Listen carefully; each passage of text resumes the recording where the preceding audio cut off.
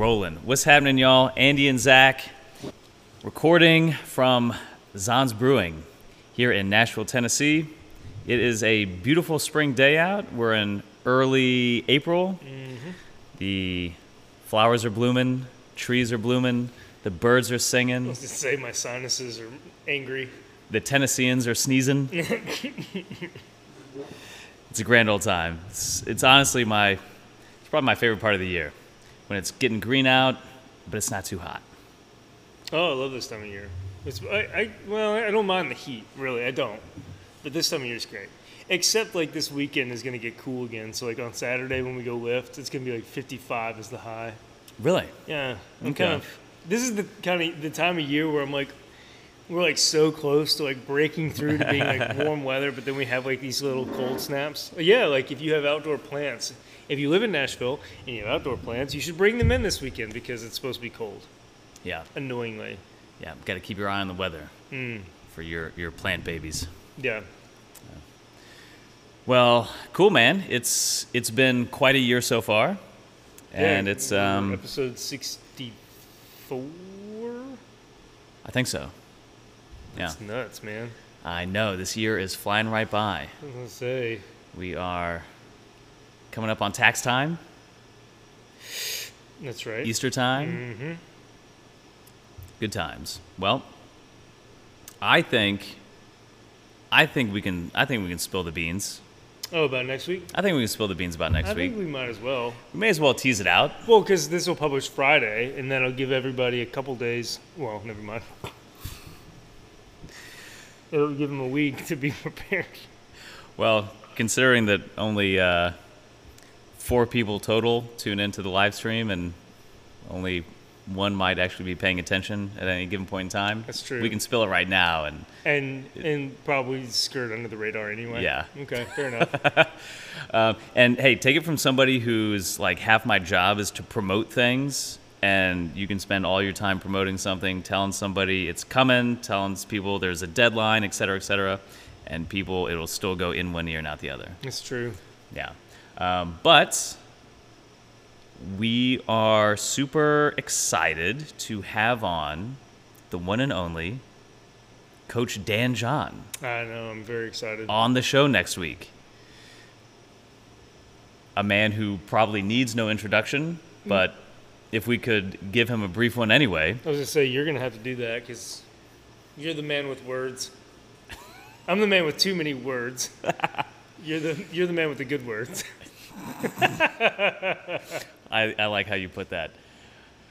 So Dan John is probably, as far as for me, he's probably in the top 3 influences on the way that I approach training and coaching. I would agree with that statement for me as well. Yeah. He is, I guess, by trade, for lack of a better term, he's a track and field coach. Mm-hmm. Has had a long history in the throwing sports, the discus, and has been a coach for probably every sport, but primarily track and field sports and football. And in the early 2000s, let's say, maybe a story that he'll kind of share and fill the details in with, but he got plugged into kind of the first big wave of kettlebell training and functional fitness, that whole thing. And so between his writing and his books and his programs and being affiliated to a large extent with the wave of kettlebell training, he very much rose to popular prominence relatively late in his career. You know, he's been a strength and conditioning coach for decades at this point. And yeah, probably around, I suppose, 20 years ago is, I think, when he really came on the scene. And he's, like I said, he's put out a bunch of books. He's put out countless articles. You probably will see his name on pretty much any major fitness publication, whether that's forums, blogs, websites, magazines, everything from T Nation to Men's Health, Sure. to various training forums, and to this day he still competes in Olympic weightlifting. That and Highland Games, is he still competing in that? I don't know how active he is, but he's a Highland Games champ and Olympic lifting champion and discus obviously champion. So he really walks the walk and oftentimes writes the talk because he's such a great writer. But in recent history, he's started a podcast. He's probably done over. He's probably done hundreds of podcasts at this point between his own and being a guest. So all that to say, his work, his influence has really made a major impact on my career. And I think probably most strength and conditioning coaches in recent history would say the same. Thank you so much. So we are so stoked to have him on as a guest. And you're right. I think I own like 6 of his books, at least 6. And if I had to gift any book, any training book all time, and I own a whole bookshelf at my gym, I have a whole bookshelf full of training books. If I had to gift only one, it would be Dan John's Never Let Go.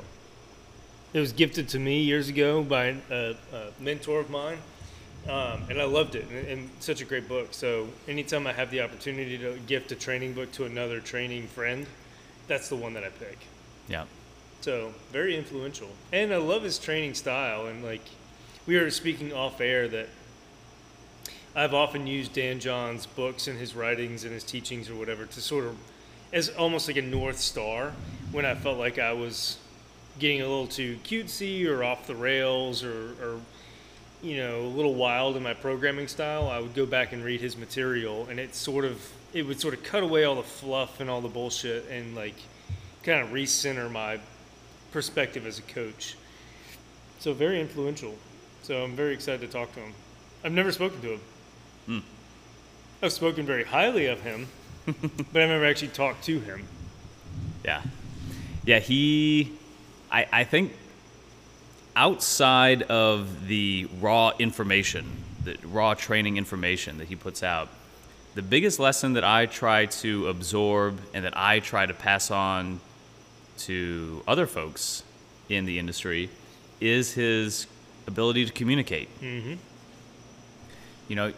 We can probably rattle off any number of Dan John-isms, sayings, workouts, rules, lists, etc. And this whole skill of taking a wide-ranging topic, a nebulous topic, and just putting it into concrete form, concrete words, being economical with your words, and making your ideas sticky, easy to remember, is a huge part of coaching. Right. Yeah, I think I say often when I'm writing programs at work, keep the goal, which is a Dan John-ism, I believe, unless he borrowed it from somebody, but I'm pretty certain I read that from him. But yeah, I mean, I use it, again, like as a sort of a guiding point when I'm writing programs at work. I'm like, what is the goal? What are we trying to do? And don't get too cute and like off the rails and get sideways trying to come up with like this or that programming tactic. Just, what's the goal? Yeah. Well, what are we trying to accomplish? Yep. And then go from there. Yeah. Yeah, he has a way of packaging a whole idea into 3 to 8 words. He has a great economy of words, might say. Great economy of words. Keep the goal, eat like an adult. Yep.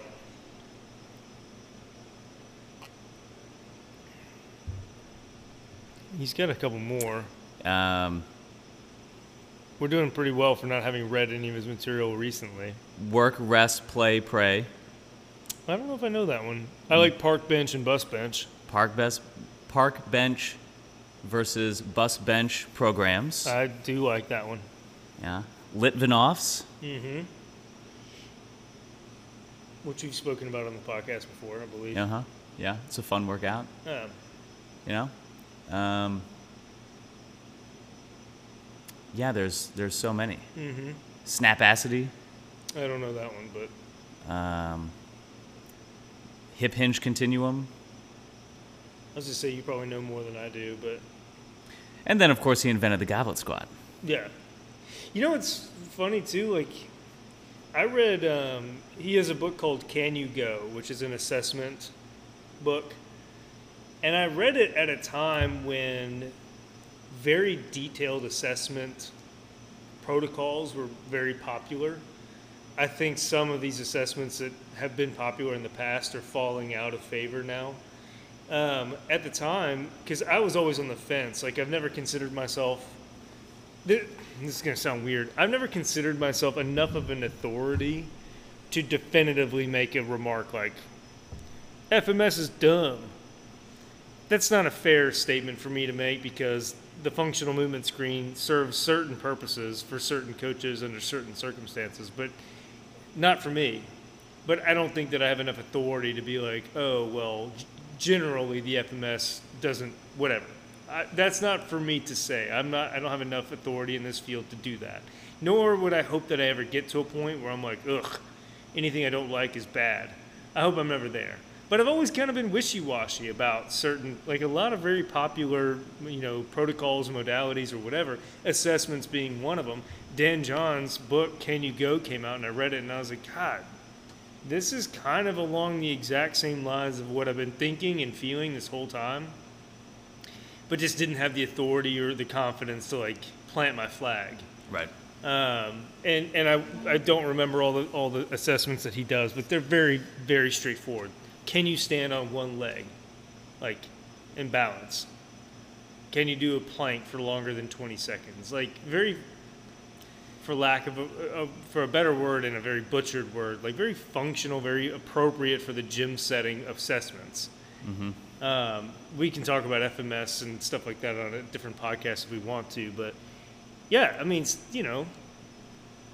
anyway. Yeah. Well, it's funny.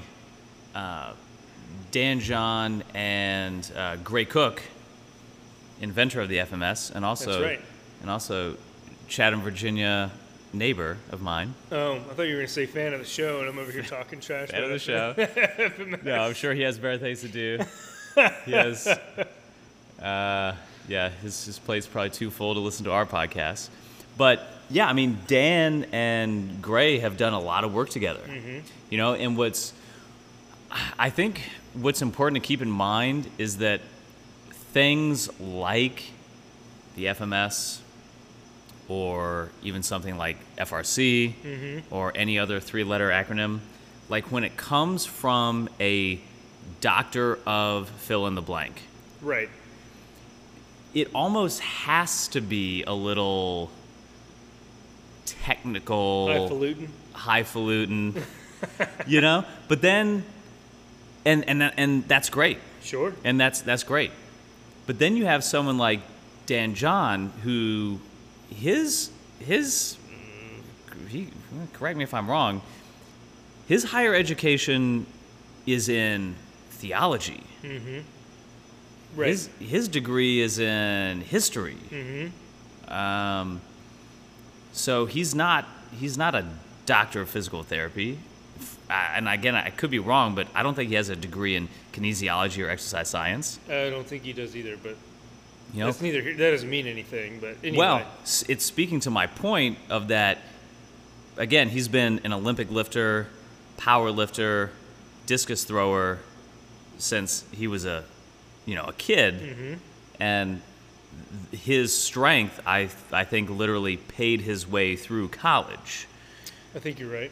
So he went to school on scholarship and that whole thing. So, and again, he can rely on years of experience in the gym, in the weight room, both with himself and with like teams, high school teams, collegiate teams, training all manner of people. Mm-hmm.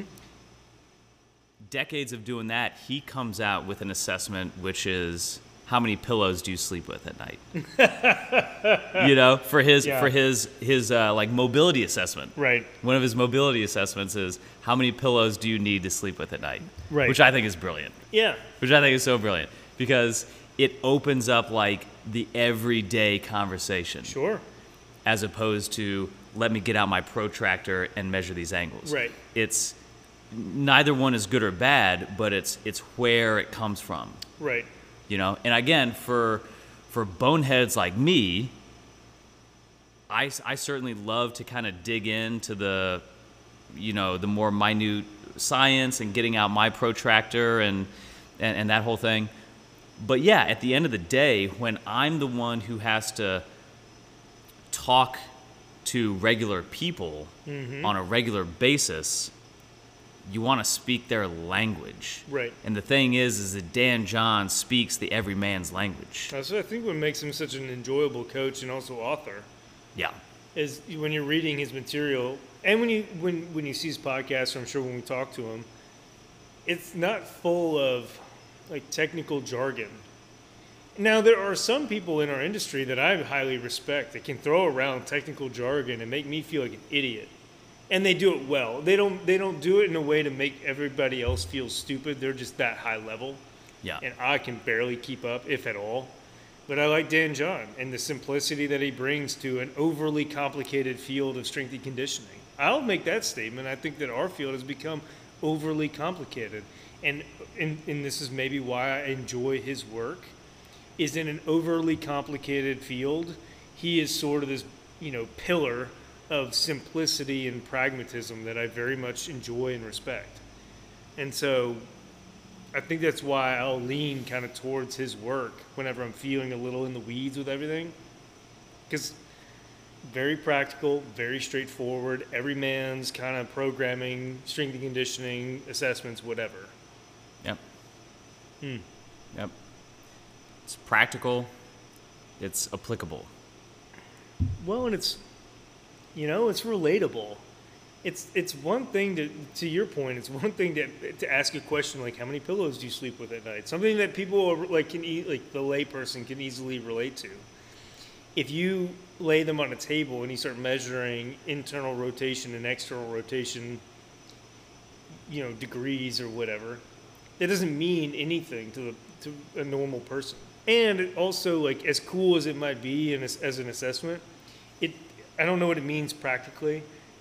I don't know what the standards are. I don't know what that means under load. If, passively you have a certain amount of internal and external rotation, that's cool, like in your hips. What does that mean when you have a weight on your back? Yep.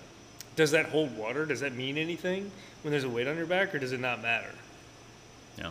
But yeah, Dan John's like, I don't know, can you squat? Can you go? Yeah. And that's basically my assessments. And I think about this, I'm thinking about it a lot more now because in 3 weeks I go to MTSU to do my guest lecture. And I need to revamp the whole thing because I think I'm now coming at it from a different perspective now that I've been a gym owner for 6 months. Now I have to come at it from a different perspective. So I feel a little bit silly when I talk to a room of kids and I tell them, my assessment is, here's a weight, can you squat that? What does it look like? What does it feel like? Does it feel like shit? Okay, let's try a different thing. That's literally my assessment is, can you do a push-up? Can you do a squat? What does a trap bar deadlift look like, feel like? Like, stuff that we're going to go ahead and do in the gym anyway, we're just going to go ahead and test that shit.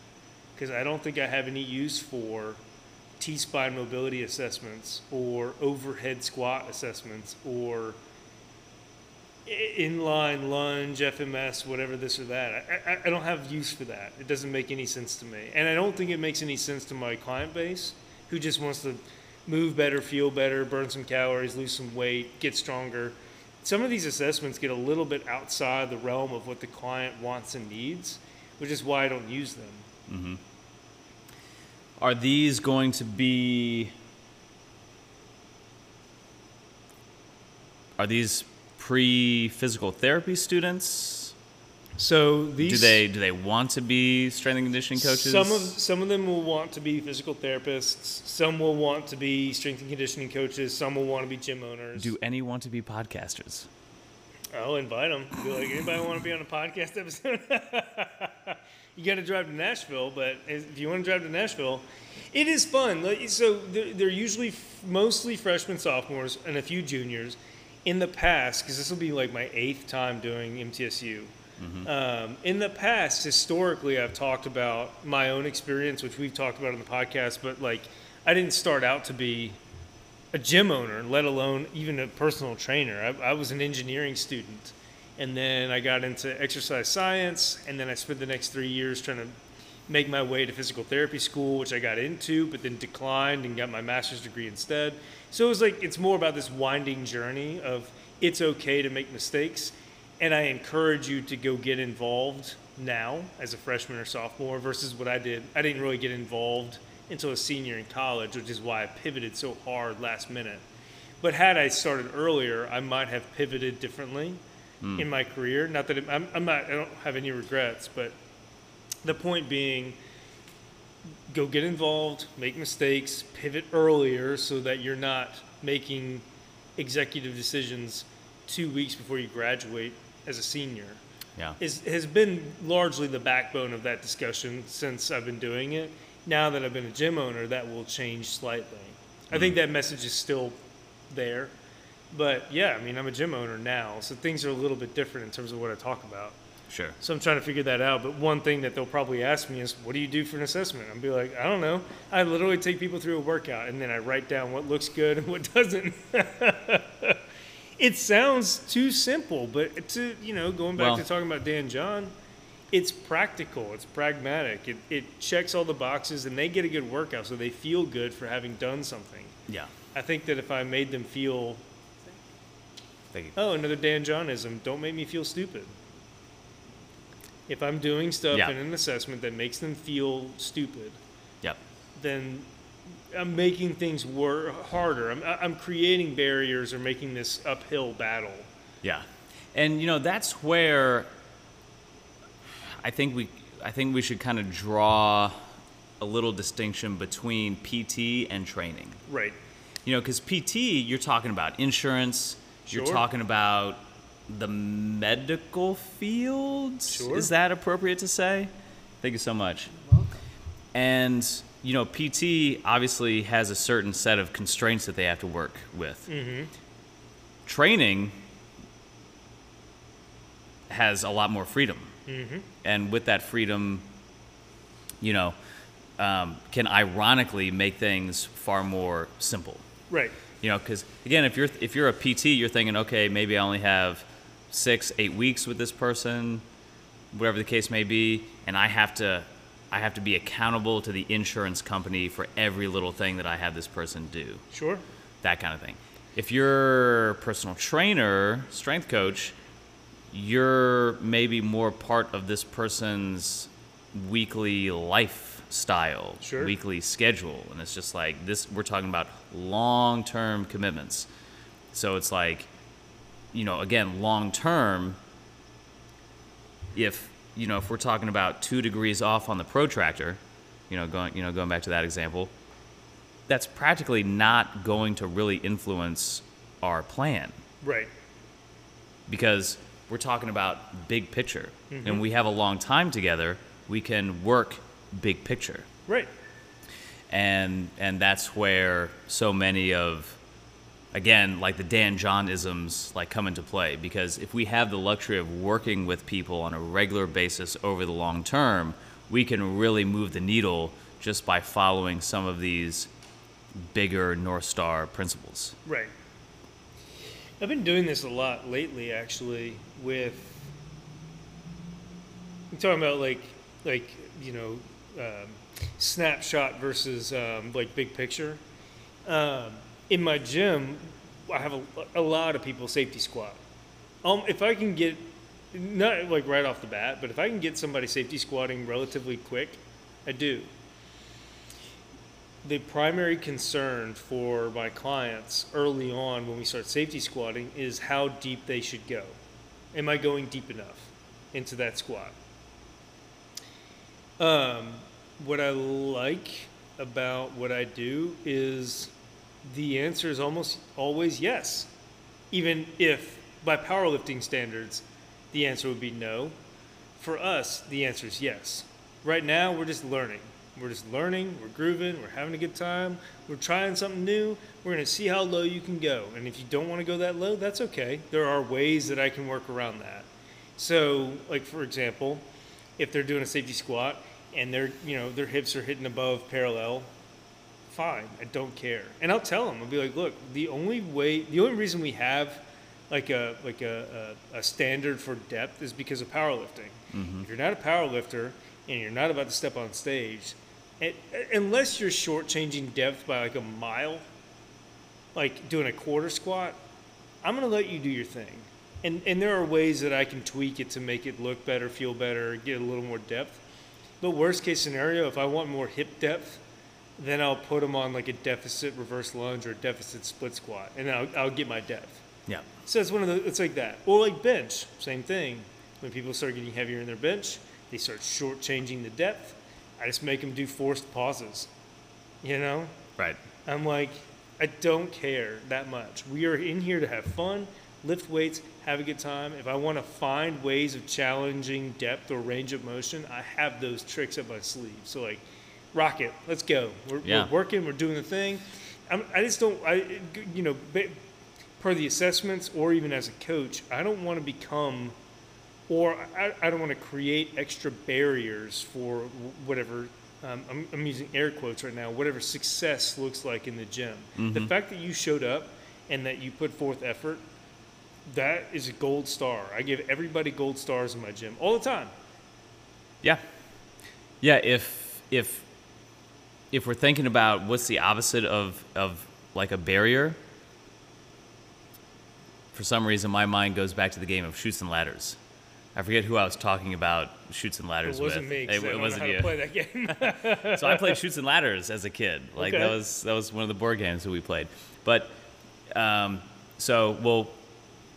if memory serves me right, in the game you would not want to go down a chute because that would put you back down at the bottom. Okay. But let's say for this example, like in training, I'm looking to grease the slide. Okay. Keep people moving. Sure. Keep people flowing. Sure. Keep people going.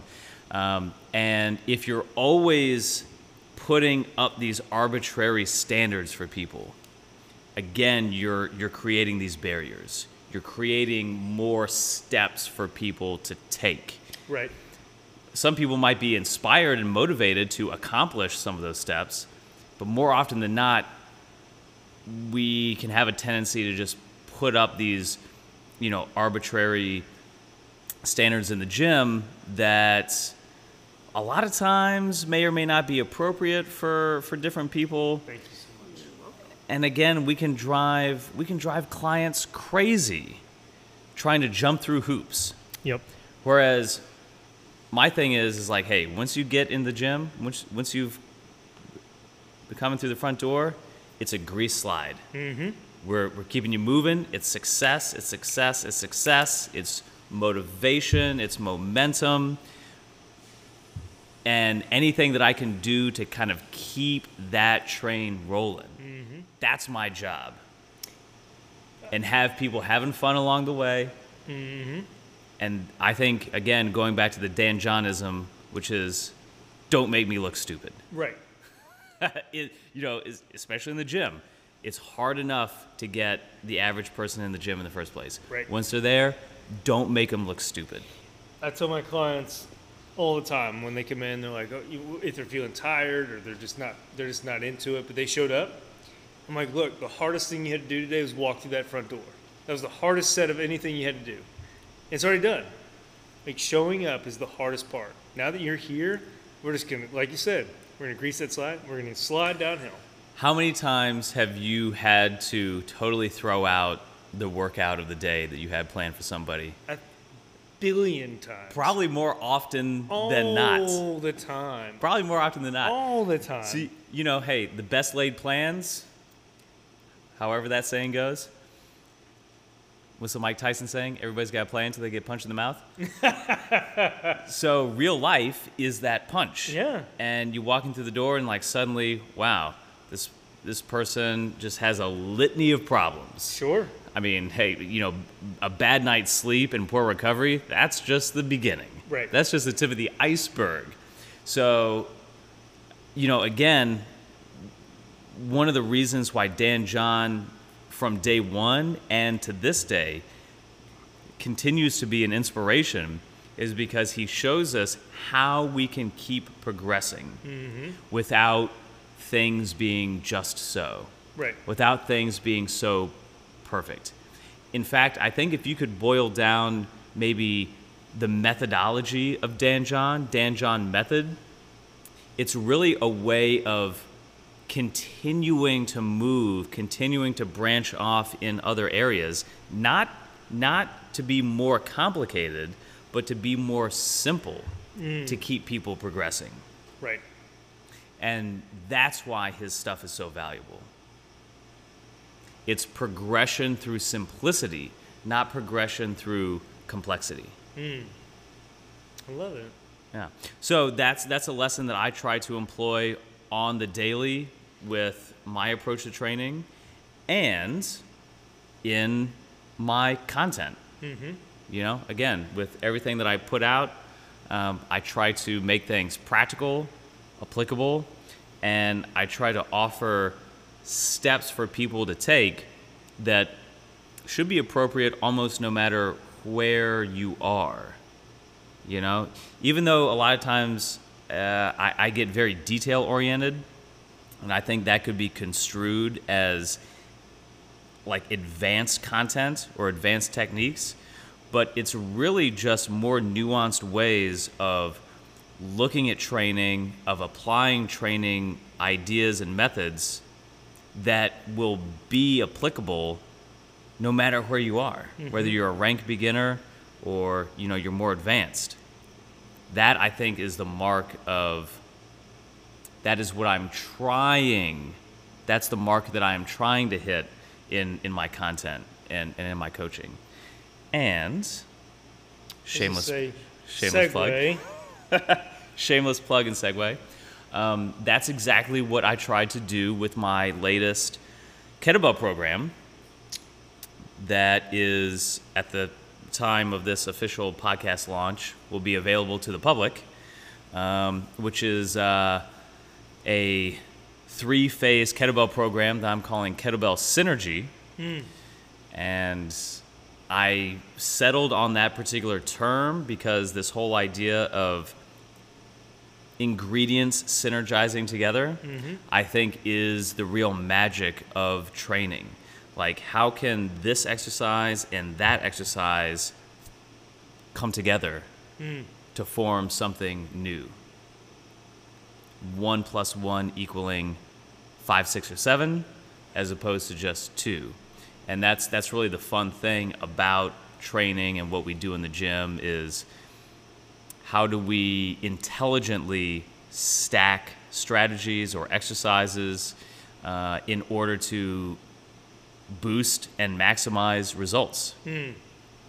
And in this program that I'm coming out with, from a training standpoint, from a nutrition standpoint, from a motor learning standpoint and technique work, I'm kind of bringing all these things in together to really offer like a one-stop shop program where if somebody's like, hey, what go-to program do I need to practically maximize my strength, my endurance and work capacity, muscle mass? What's a program that I can follow for fat loss and mobility and general physical preparedness? I kind of wanted to put out a flagship program that would address all those things. And that's what Kettlebell Synergy is all about. I was actually reading it last night, and I really liked it. You got an advanced copy. I was going to say, it was very thorough. In terms of, shit, dude. Sorry. Like, this has like a table of contents and everything. Like, I was really impressed. It was very well put together. And so, and it's what, a 3-month training program, right? Mm-hmm. So 3 phases, 3 months, with a nutrition component to it. And I didn't get through all of it, but I'm sure there's like a warm up. There's a bulletproof like shoulder kind of thing in there that I was starting to dive into because my shoulders are shit. So, yeah, I was very impressed. It was very good looking. And also, I told you off air that there were parts of it that I think I'm going to incorporate into my own programming. Yeah, I'll man. have to figure out like how it fits, but yeah. Yeah, dude. Well, as is often the case, like you have an idea for a project, and then you go into it, and you're like, but I could incorporate this, and then I could incorporate that. And again, it's not in the interest of making it any more complicated. It's just in the interest of making it more useful to more people. Right. So thorough. Thorough. I would rather there be, and this probably speaks to my coaching style, I would rather, I'm going to be careful about how I say this, I would rather give more information than is needed than give so little information that it warrants extra questions. Right. Now, depending on who I'm talking to, I will literally sometimes be like, Zach, you'll ask me a question, and I'll be like, do you want the short answer, do you want the long answer? And if you're looking for the short answer, then I'll give it to you. I don't love doing that, but I can. I'll do that.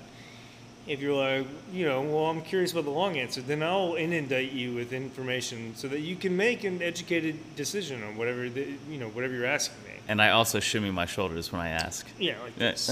Give me the long answer. Give me the long answer.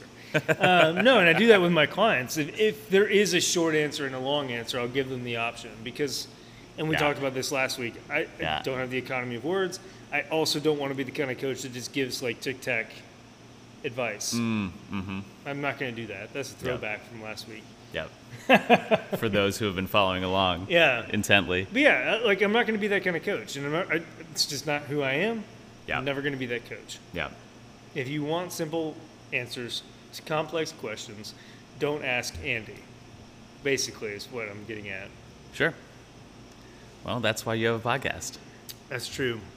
And a gym. And a gym. Where you can like deep dive in with people. And I think that's another, feather in the cap for this approach of like the value of working with people on a regular basis and keeping them moving. Mm-hmm. Because someone might come in with a question that does warrant a very nuanced and complex answer, but if you know that you're going to see them 2 or 3 times a week for at least the next 6 months, maybe you can give them the verbal short answer. Sure. But the long answer you're going to be playing out in training day after day after day after day. Right. So it's like, well, I could tell you all this stuff, or you could just show up for my workouts and do what I tell you to do. Well, and what's funny about that is actually like, in a weird way, having done this in the gym for so long and being asked certain questions, there's a couple of my clients, Leah, who might be listening to this podcast, like she's one of a handful. I say they make fun of me. It's all in good fun. They make fun of me for like my Andy-isms. So like, for example, if someone, we're training, doing something, does this look good, feel good? Should I do this versus that? I'm like, look, it's all working, it's all good. And so they'll literally, as I start saying it, they'll say it out loud with me. They'll be like, it's all working, it's all good. Or, the artwork that I'm getting done, both Witness is Fitness and Have You Tried Being Strong? Yeah, I like that. Yeah. There are these like Andy-isms that are like ultimately sort of condensed versions, almost like John-isms, condensed versions of these complex ideas. So like going back to we were talking about squats and depth earlier, it's all working, it's all good. Yeah. If I want to find depth in your hip, knee complex, whatever, I know how to do that. It doesn't have to be right now in the squat. There are things that I can do. Yeah. And so Yeah, it's all working, it's all good. Have you tried being strong? Witness is fitness are all just condensed versions of these like sort of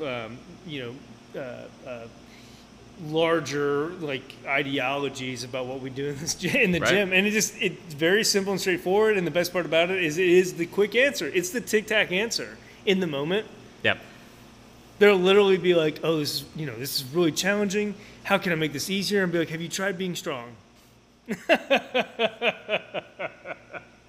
It's the best part about it. So I'm finding ways of condensing these, long-winded whatever answers to complex questions into these like little Andy-isms, and now I'm plastering it. I bought stickers with that artwork and those sayings. They're gonna be here like this week. So I've got stickers coming. I'm making shirts right now. It's a whole thing. So I'm pumped about it. I'm very excited. I'm going to put a little pressure on you here on air. Okay. We need to make sure that we send Dan John some shirts and stickers. Oh, I can do that. I'll do that. I bet he'll like them. I hope so. I think he would. I hope don't know so. why he wouldn't. They're funny stickers, and the artwork is fabulous. Here's my favorite part. So I have a sign-up sheet at work right now for everyone to write their name and their T-shirt size, and then I have 2 bits of artwork that are going to be on shirts. Now, the reason that I put both on a piece of paper and I have my client's initial next to, I make them pick their favorite design. Like, if you had to pick one or the other, initial next to it. The reason I did that was because I wasn't sure if one design was going to be way more popular than the other. Right. And if that were the case, which would be fine, I just wouldn't bother making shirts with both designs. Right. So far, it's like a 60-40 split. Ooh. So I'm going to be buying a lot of shirts. But I'm really excited about it. I mean, like, both designs are great. And everybody loves them. Everybody that I've polled so far have been like, man, that's the hardest part when they have to pick a design. Mm-hmm. And I'm like, you have to pick one. I'm not saying that you're only going to get the one, but you just have to pick one. Right. For polling's sake. And they're like, ooh, they're both so good. And I'm like, I know. I'm really pumped about it. So I'm getting, we'll send him a shirt. I'll send him some stickers. But yeah, Good Snake is the artist that's been doing my artwork, and she's fabulous. Yeah. I mean, she's been wonderful to work with. So I'll have 4 art pieces, hopefully this month, and shirts and stickers. It's a big merch month. I was going to say. Too bad it's not March. I was going to say, merch month, March. Yeah. Well, cool, man. Yeah, that's great. And yeah, having your Andy-isms, Zach-isms, Dan John-isms, these are the things that really, I think if you're doing it right, you're working with a lot of people, these things just come out. Yep. Back in the Lifetime days, my clients made a video, shit Zach says. I'm pretty sure I can find it somewhere in the dark recesses of YouTube. But yeah, man, and that's what it's all about. Giving people anchors, giving people earworms, giving people motivation and North Stars to work out by. Mm-hmm. I think one of the best compliments is, especially like for my online or distance coaching clients, is when they say, I can hear your voice in my head at the gym or in the kitchen, as the case may be. Yeah. I'm sure you've gotten that. It's like, you know what?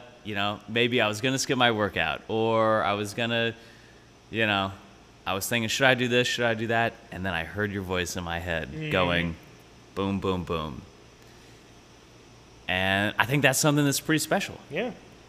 And to a degree, it's an important responsibility. Mm-hmm. Because, hey, for better or for worse, you work out with us, you listen to the podcast, you watch our YouTube videos, our voices get stuck in your head. I know. And we better make sure that we deserve to be there.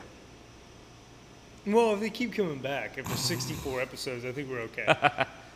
Sure. If this is your first episode and you're like, ugh, then maybe give us another try. I was gonna say, tune in next week. Yeah, tune in next week, and then maybe we can redeem ourselves. But yeah. Yeah. I mean, it works for me as well. It's not like these Andy-isms only work one way. Like, I've spoken a little bit about my shoulder issues on air recently. Got a bad shoulder, whatever. Today I lifted sort of off script. And by off script, I mean I have a written program, but I just do whatever I wanted to. And literally, I was like, as long as the effort's there, it's all working, it's all good. Yep.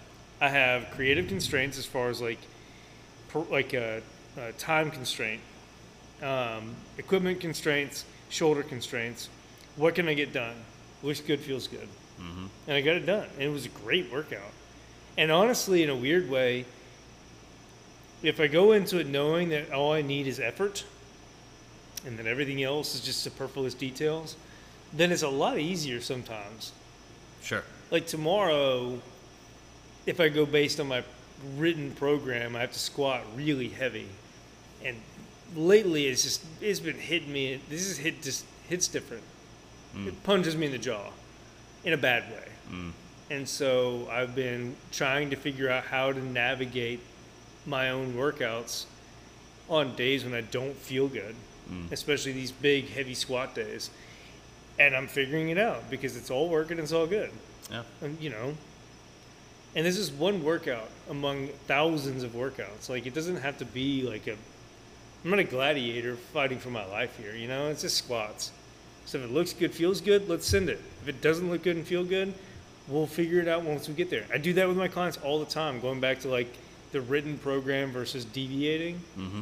All the time. I'll tell them, like, look, we have like an idea of kind of where we want to be. Let's see what we got. And if we get close to it and you're like, ugh, I'm just not feeling it today, fine. We'll adjust and keep moving, keep plugging away. The irony of all this is this happened today, this morning, my 6 o'clock Monday morning. Had a client come in, was not feeling great, whatever. I was like, well, we're supposed to bench 195 for about 6.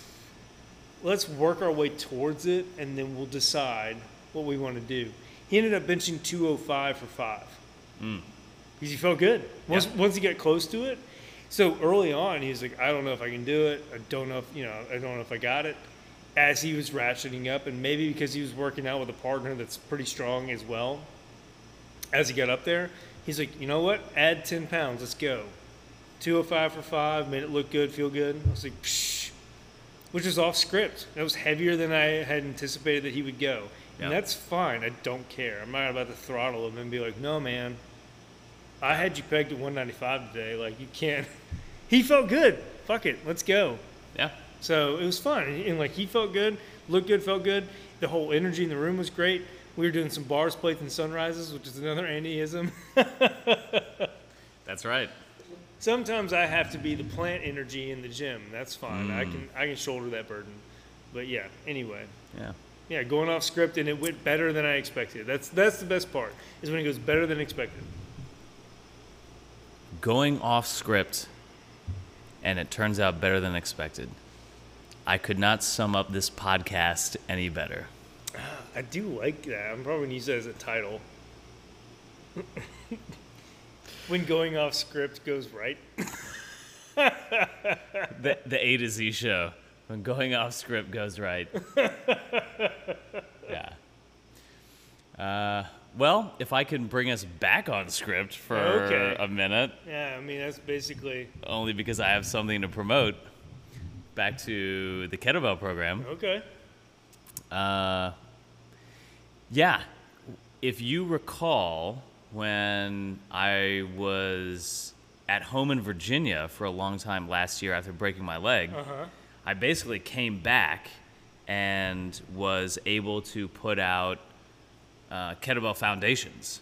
Yeah. Which was damn near 100 pages of just tutorial content on the basic kettlebell lifts. Right.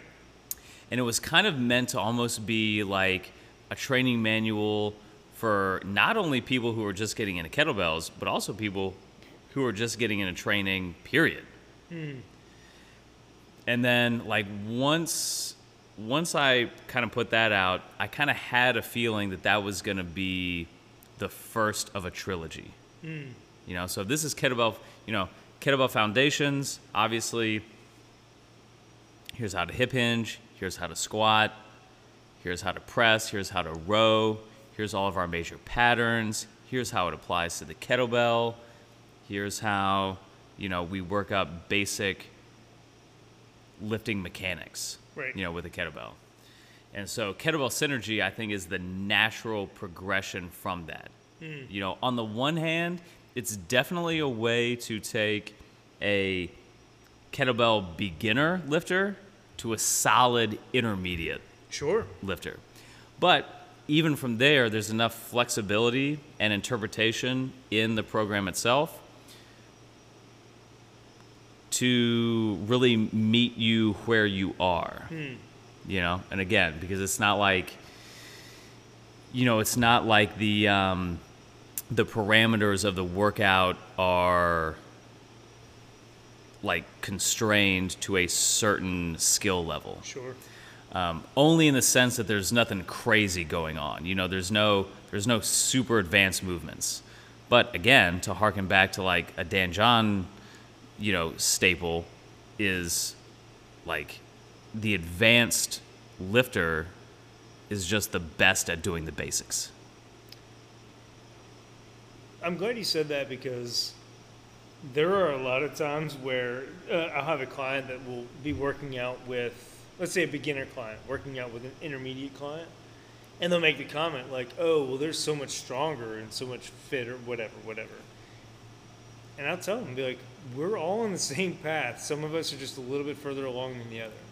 It's just a matter of scale. What we do in the gym is not, these are only for beginners, and these are only for intermediates, and these are only for advanced. We're all doing the same stuff. It's just a matter of scale. Yeah. And to your, the book that you're about to release, I would not consider myself an advanced trainee, but I would consider myself a high-level intermediate trainee, and I really like the programming a lot. Like, as an high-level intermediate, I was looking at all three phases like, shit, I kind of want to do this because I think that it'd be good for me, and I think it would be tough enough. It's not like I'm looking at it like, oh, well, this is outside my, you know, this is for a beginner versus, you know, whatever. I was looking at it through the lens of my own experience as a trainee and as a coach, and I was like, shit, I think I could do this. Or I want, like, I can, like, this would be easy. Like, I think I ought to try this because I think that it would kick my ass. In a good way. And it wasn't overly complicated. It wasn't too in the weeds. It wasn't, like, inundated with, like, 15 different exercises. I was like, this is very straightforward, basic, but I think that it could kick my ass if I really actually put forth effort. I very much enjoyed it. When I was reading through the different phases, I was like, shit, I could probably start at phase 1 and it would kick my ass. Well, thanks, man. Yeah, no, it was very good. I was very much enthusiastic about it. Cool.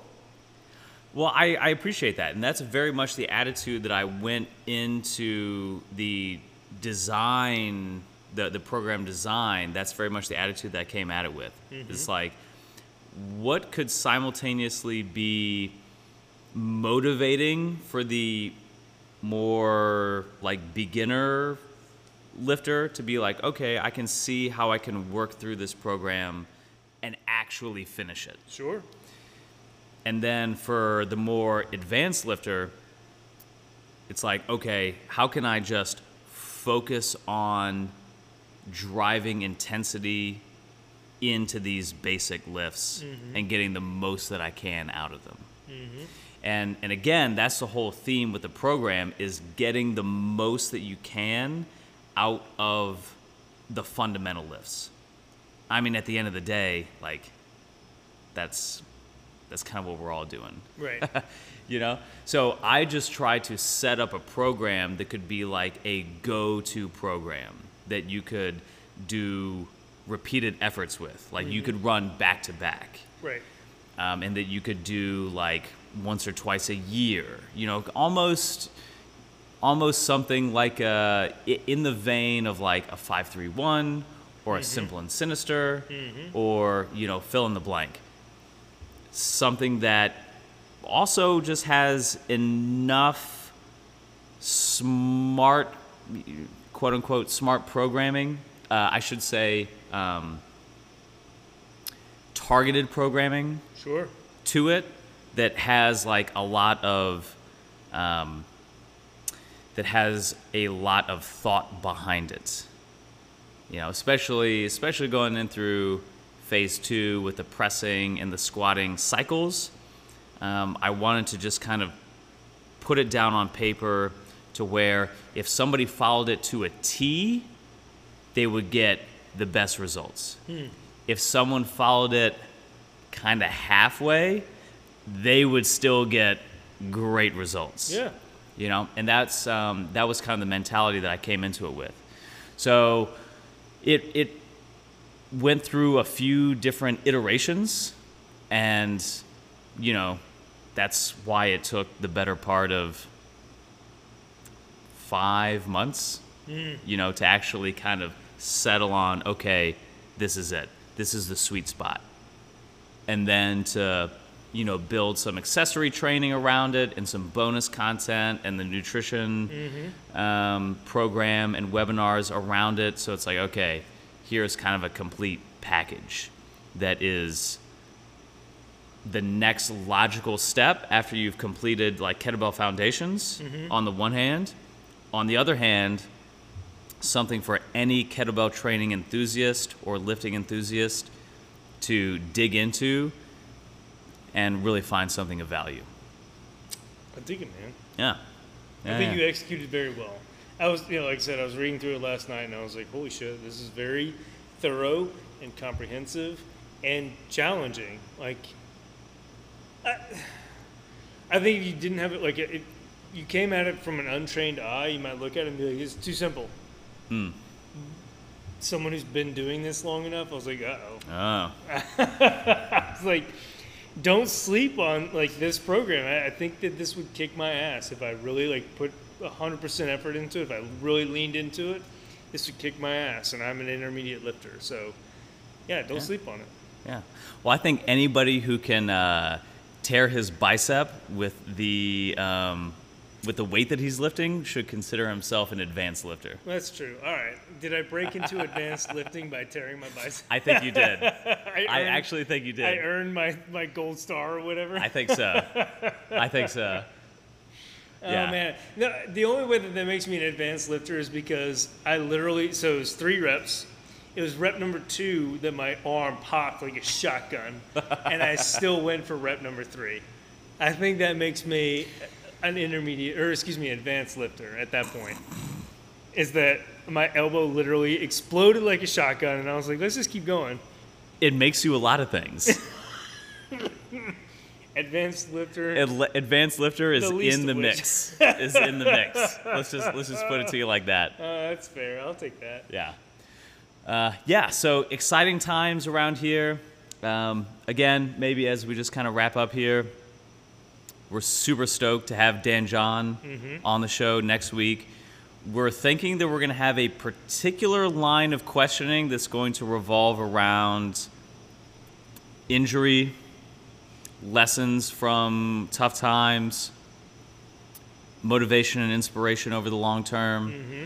So hopefully we'll get some...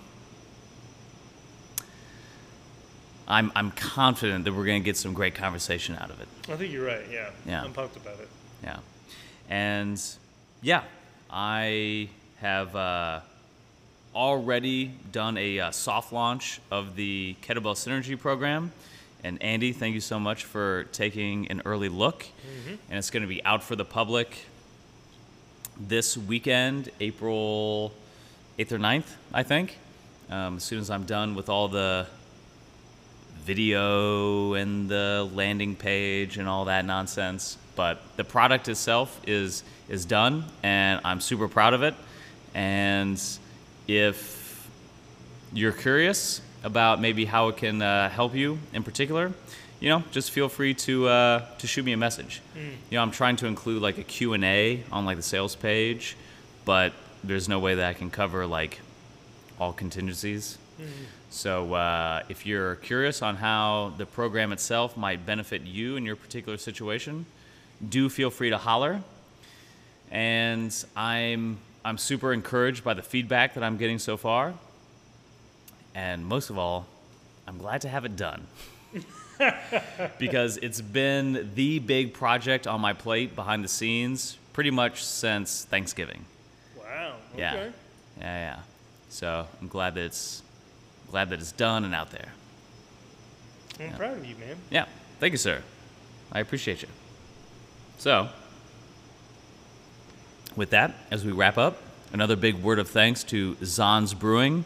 We have been enjoying the new German Pilsner. It's really good. Which a couple. Pills, sometimes I can kind of take or leave. Mm-hmm. But I really enjoyed this one. Very good, yeah. Yeah, so, it's great. And then, if we can do a shout out to Zons, they're doing their 9-year anniversary party, April 10th, which is, today's what, the 4th? So that must be Saturday. Yep. All day Saturday, anniversary party for Zons Brewing, 9th anniversary. Woo! Pumped about it. Right on. Great beers, so yeah. Yeah. Hey, maybe depending on what we got going on Saturday, maybe we can stop by for a drink. We should stop by. I mean, I think we're the official podcast partner we're like the of Zons Brewing. celebrities of Zons Brewing. Hey, I didn't want to go there, but I'm glad that you did. Glad that you did. Yeah. So, again, thanks to the whole Zons crew for keeping us hydrated for all these episodes here. I'll have to go back and look, but at this point, we've done how many episodes in a row here? I would say at least 25 or 30, at least. Yeah. Because it was like late fall, mid to late fall that we started staying here permanently. Yeah, it was. I would say this was somewhere around 25. Yeah. Yeah. Awesome. Time flies. I know, right? When you're podcasting. Oh God. So, again, thank you again to Zons, and they are hiring bartenders. So if you're local around the area and you enjoy hanging out, slinging beers, shooting the shit in the coolest church in the nations, it is really cool. Yeah. Then do come by and speak to them. Mm-hmm. Yeah, because this is a super cool spot, and we are super thankful to be able to record here week over week. Mm-hmm. Yeah. So, Andy, anything to wrap up with? I don't think so. I know. All right. Well, be sure to tune in next time for our guest of the week, Coach Dan John, and this is a part of what I always hoped the podcast could be, which is Andy and I nerding out and maybe fanboying over some of our biggest influences. So I am so looking forward to that. It only took 65 episodes to get there, but okay. Yeah, absolutely. So again, thank you so much for listening. A to Z, no BS. We will see you next time. Goodbye.